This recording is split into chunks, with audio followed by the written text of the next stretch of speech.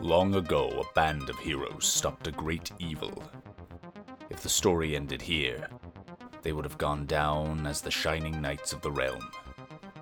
But the Black Stallion's quest led them down a far darker path. Now they are feared, reviled, villains. What happens when a freed genie, a religious zealot, an amoral thief, and a wide-eyed young wizard join together to hunt down a group of the most wanted scum in all the land? We join our group after they have tracked down the last of the Black Stallions to Hollow Hill, an ancient underground city on the edge of the world. There, they hope to put an end to the Black Stallion's scourge once and for all.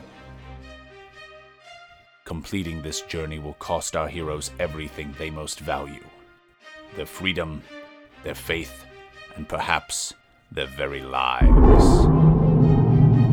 Dungeon World: Hunt for the Black Stallions, a 6-part series starting this Thursday on This American Dice. Oh boy, I don't like the looks of this.